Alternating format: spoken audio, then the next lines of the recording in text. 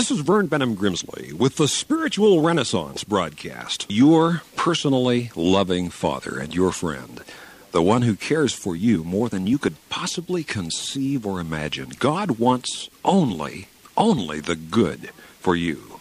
God wills good for you.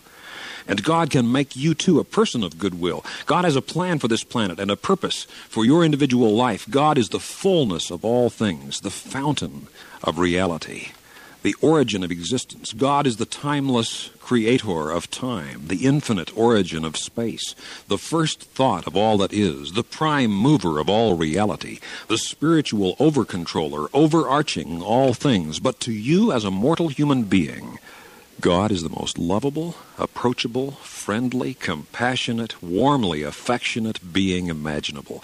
God is your celestial parent. This commentary was sponsored by Spiritual Renaissance Broadcast Ministries.